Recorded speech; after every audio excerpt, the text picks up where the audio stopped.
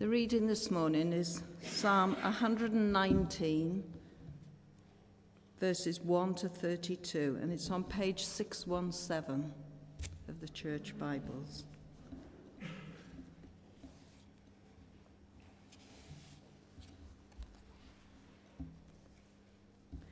Blessed are they whose ways are blameless, who walk according to the law of the Lord. Blessed are they who keep his statutes and seek him with all their heart. They do nothing wrong, they walk in his ways. You have laid down precepts that are to be fully obeyed. Oh, that my ways were steadfast in obeying your decrees, then I would not be put to shame when I consider all your commands. I will praise you with an upright heart as I learn your righteous laws. I will obey your decrees. Do not utterly forsake me. How can a young man keep his way pure? By living according to your word. I will seek you with all my heart. Do not let me stray from your commands. I have hidden your word in my heart that I might not sin against you. Praise be to you, O Lord. Teach me your decrees. With my lips, I recount all the laws that come from your mouth. I rejoice in following your statutes as one rejoices in great riches. I meditate on your precepts and consider your ways. I delight in your decrees. I will not neglect your word. Do good to your servant, and I will live. I will obey your word. Open my eyes that I may see wonderful things in your law. I am a stranger on earth. Do not hide your commands from me. My soul is consumed with longing for your law at all times. You rebuke the arrogant who are cursed and who stray from your commands. Remove from me scorn and contempt, for I keep your statutes. Though rulers sit together and slander me, your servant will meditate on your decrees. Your statutes are my delight. They are my counselors. I am laid low in the dust. Preserve my life according to your word. I recounted my ways, and you answered me. Teach me your decrees. Let me understand the teaching of your precepts. Then I will meditate on your wonders. My soul is weary with sorrow. Strengthen me according to your word. Keep me from deceitful ways. Be gracious to me through your law. I have chosen the way of truth. I have set my heart on your laws. I hold fast to your statutes, O Lord. Do not let me be put to shame. I run in the path of your commands, for you have set my heart free. This is the word of the Lord. I don't know about you, but God has made his presence felt to me in a significant way at quite a few points throughout my life. As a teenager, preparing for confirmation, like those who are preparing in our church community this week. A calling to serve God in his church. When Kate and I met, through the kindness, the friendship and the support of others over the last weeks, to name but 4 occasions. I wonder what events you would list, what times would you name? Psalm 119 was written in honour of God's revelation of himself to his people.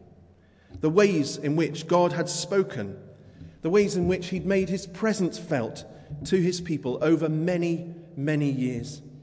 God had shown them the way. And the psalm writer is pleading with God that he would show them the way again today. The psalm writer knew that God makes his character and purposes known to his people, and that this in turn fueled the kind of lifestyle that God wants to see, a lifestyle that honours him. And God, of course, reveals his character and his purposes. He makes his presence felt in many ways. And today we're exploring the third rhythm of grace, as Kate mentioned, to help us to live as disciples of Jesus. By God's grace, I'll set aside time for prayer, worship, and spiritual reading. The psalm before us today can help us to see why worship, prayer, and reading are so important. The bottom line is this: through them, God can reveal his character and his purposes to us. He can make his presence felt, and he can show us the way. So firstly then, how does he do this in praise and worship?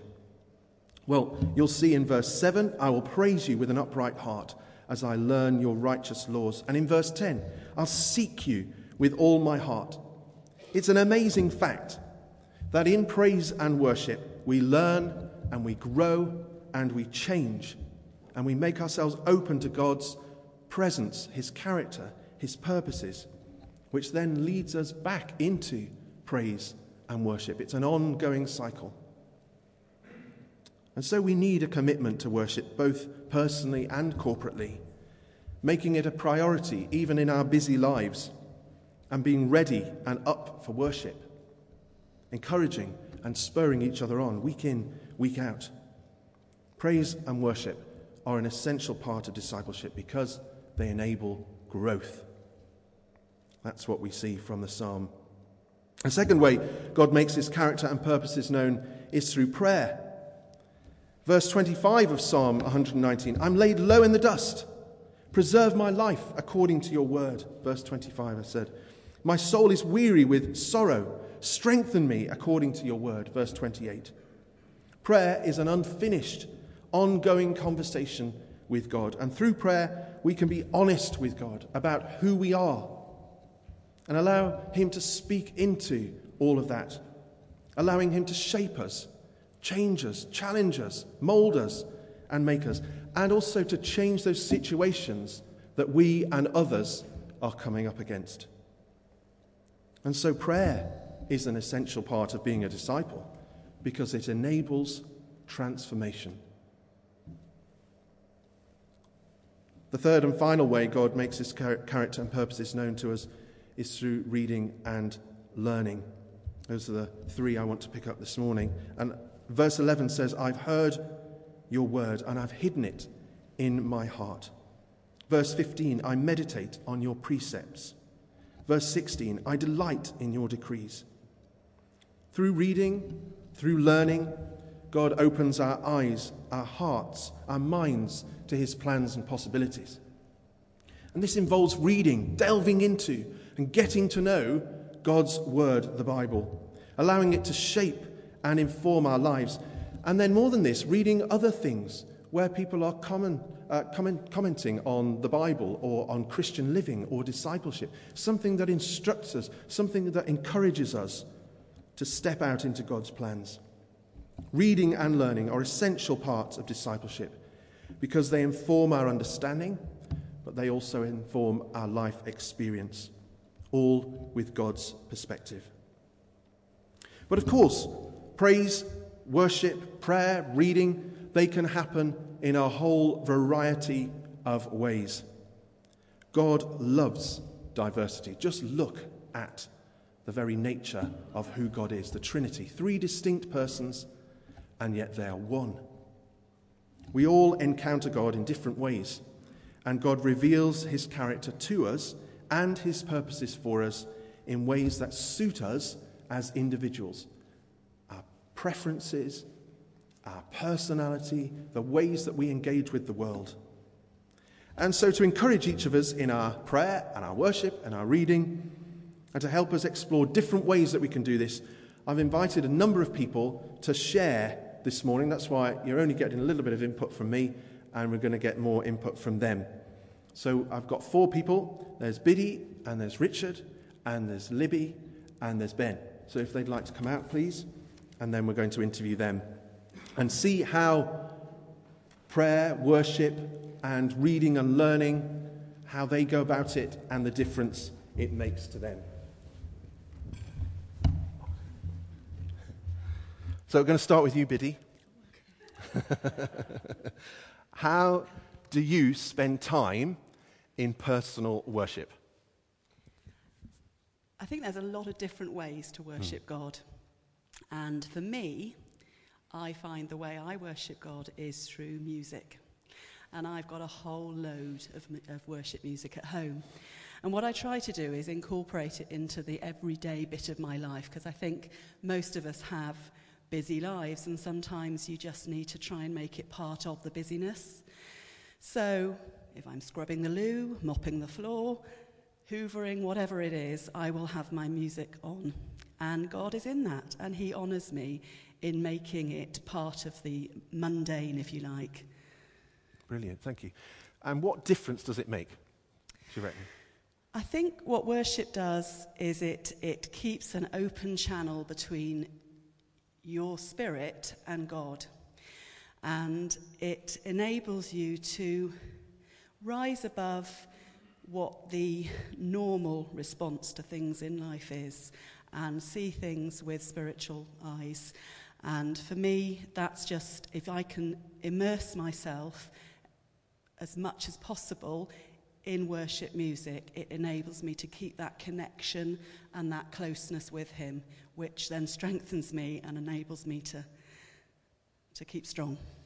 Gosh, that makes a real difference to your daily living with God then. Very much so. Yeah. And I'm really grateful that you do that, because with Biddy listening to that music, she then enlarges our library of music, because you encourage us to listen to those songs, which is a fantastic thing. So it's a very good thing indeed.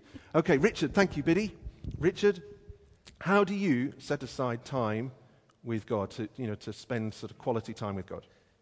Okay, I haven't always been brilliant at this, and I don't want to make myself sound super spiritual, but about 2 or 3 years ago, I realised that I needed to find time to spend with God to set me up for the rest of the day. And basically, I made, for me, because I love my sleep, and I also need my sleep as a person, I set my alarm clock, fairly simple thing to do, but set it 35 minutes early. 5 minutes extra to get out of bed and wake up, which was useful. And then, whilst the house downstairs was still fairly quiet, I then spend 30 minutes with God, with the Bible open, praying, trying to keep my ears open so that I can hear. So that's how I do it. It's quite a practical thing for me. It's part of a routine Monday to Friday. That works well for me. I have to say I'm still finalising my weekend and holidays, because it's the routine that works for me. And sometimes when the routine is broken, that can throw me off a little bit. But that's how I make the time. And in that 35 minutes, could you just outline simply for us, what do you do? What I tend to do is write down on a piece of paper the things that are on my mind. Just be quiet and still in front of God. I then tend to open the Bible. Sometimes he's already told me in previous sessions that I'm working through Corinthians, or sometimes it's just opening the Bible and literally seeing where we end up. And it's amazing how many times when I do that, when I've already given the time to God and given him what's on my heart, that he then speaks back through the words.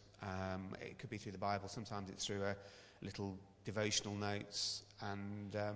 But I think for me, it's important to sort of set the scene, tell God what's on my heart, give him a little bit of time and space to manoeuvre, and then go into the reading, rather than just going downstairs and opening the Bible and expecting him to jump out. It's a bit of preparation of my heart, I think, to be able to be in that place to hear him when he does speak. That's fantastic, thank you. And what difference do you think it makes? Okay, the main reason I started doing it is because I felt my days were becoming mundane. If you thought Bid's days of just cleaning loos and showers was a bit dull, mine in my work I felt was quite dull as well. And I thought, God, you keep telling me you're a God of adventure. There's got to be more in it than this. And basically he ended up, not audibly, but what he said over a bit of time is, yes, you're right, there is more to it. If you keep your eyes and ears open throughout the whole day, then I'll make myself known to you. And it's just lots of things that just crop up during the day that you wouldn't expect. Just little things that remind me, yes, we have got a good God. He's interested in my day. It's actually probably not my day. It's the day he's made for me, because he knows me and loves me. But it's just, you just pick up little things in lots of strange places, and I think it's important to go into the day with a game plan. And the game plan, that is my game plan, have 30 minutes with him to start with, before the tide, if you like, of life and busyness comes and hits your head on. It helps you just keep swimming out in the direction. And that's what it does for me. It sets me up for the day, gives me a game plan and a foundation, a bit of strength really, just to get on and do it, knowing that God is there because we've had that conversation earlier in the day. Brilliant. Thank you so much, Richard. Libby, why is reading and learning about God so important to you, do you think? It amused me when you asked me to do this, because as a teenager and as a child, I would have said, I don't read books. I wasn't a reader. I was slightly dyslexic, probably still am, which is why I get a bit confused. But I just didn't read. And then Tim asked me if I would say why reading was important. And I suddenly thought, yeah, do you know, I've come for the week, you do realise. Yeah.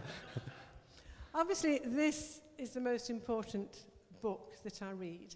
And that psalm really blessed me this morning. It's a reminder. And to go along with those, I do an Everyday with Jesus. So that's my bread and butter, as it were. Then I suddenly thought, but I'm not a reader. And then I realised that actually I've got 3 books on the go, plus on my iPad. And I am a reader, because I find that God speaks to me equally through his word and through the books that I read that well-established Christian people have written. That's fantastic. And what difference do you think it makes for you? The difference I think it makes for me is that I pray that God will show me what he's trying to teach me. And I have these 3 books, plus things that are on my computer, and I tend to look at most of them every day, read a chapter, and it's surprising how many times the theme is linked. And so here I've got Jesus Calling, that's an everyday book. Would you hold that for me? That one. I've got Breaking Intimidation. That has been incredible and still is. And The Peacemaker, which is equally amazing. And you would think that those 3 things, plus the stuff on my computer, written by different people at different times, and they're all telling me the same message today. And then I read or I hear Psalm 119, and I think, God, you're trying to get something over to me today. And I wake up in the night, and sometimes I can't sleep, so I do the Jesus Calling for today, and it's just what I need to read today as I go into the early hours of the morning. So it isn't something I just do. It can be any time. And I am definitely a reader, and it's changed my life. Brilliant. Thank you so much, Libby. Thank you. And last but by no means least, Thanks. Ben Whitmarsh, how about you? How do you connect with God? So I spent a really long time growing up as a Christian teenager, looking up to people like Richard, and obviously no Richard, but people who woke up early and they did their morning read. I lived with a family who the man of the house, my friend Simon, would wake up and you'd hear him rattle around the house, put his coffee on, get his Bible out, and he'd sit there and he'd read and pray. And I was like, that is amazing. I want to be able to do that. It's such an inspiration. But I just couldn't. I really, really struggled. I'd do it for maybe 3-4 days and then it would tail off. And I'd just feel this deep shame that I wasn't a very good Christian. And it was really, really damaging. And actually, I could still read books. I love reading books. But the Bible was just a book I've never been able to read very well. And I don't know why that is. So recently, you may know that I'm a gardener. I love working down the allotment or in my veg patches. I pray while I'm digging or sowing or weeding or whatever else tasks I'm building in the garden that week. And I'll listen to sermons while I'm doing that. I have Laura bought me a big speaker that runs on batteries that I put in my greenhouse so the whole neighbourhood can hear the sermon that I'm listening to that day. So I'm evangelising to Bayston Hill, and then when I'm down the allotment, they can all hear it as well, or I'm listening to the Bible in my ears. And I find that's a lot easier, and there's still that part of me that feels a little bit ashamed that I'm not sat there at 6:30 in the morning. It's because now, 6:30 in the morning, I'm entertaining my daughter instead, which is a lot more fun. But that's not that we don't read the Bible together. As a family, we're trying now to do lunch times together, because that's about the only meal that we're all sat down and not one of us is rushing out to go to work, or one of us is still in bed, because we like to try and swap the mornings over. So lunchtimes for us is when we sit down and we read a story together. We read it with Sophia, and we pray together as like a little family unit. And that's actually, it's been something we've been doing for the last few months. And we found that even though it's not early in the morning, and I'm still dealing with that, I should be up early, it's still really good for us as a family to meet together and at lunchtime and do that prayer then. Mm-hmm. Yeah. So kind of twofold: personal time in the garden, and then family time together at lunchtime, really. Brilliant. Thank you, Ben. And what difference does that make to you or others? Well, I think it's dealing with my shame issue a bit, because I still carry that and I still feel bad that I'm not. So actually being able to deal with that, and it's like a weight off my mind, enables me to meet with God better. But I think it affects the community that I'm in. Like when I'm down the allotment listening to the Bible or listening to a sermon, they're hearing that too. And they're hearing me sing songs, which I'm sure I do when I put my earphones in. And I'm listening to a worship CD and I'm humming along or singing along. And they're hearing it too. So it's a way of Jesus being present in that place. But it's also just a calming time as well. Not that when I'm trying to put a shed up, I'm particularly calm all the time. But that it's a way of centering yourself and being present with God. I think it's really important.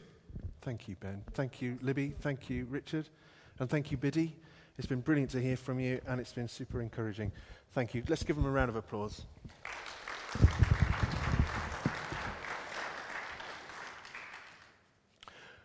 So I wonder then, how do you pray and worship and delve into God's word and read about God and learn about God?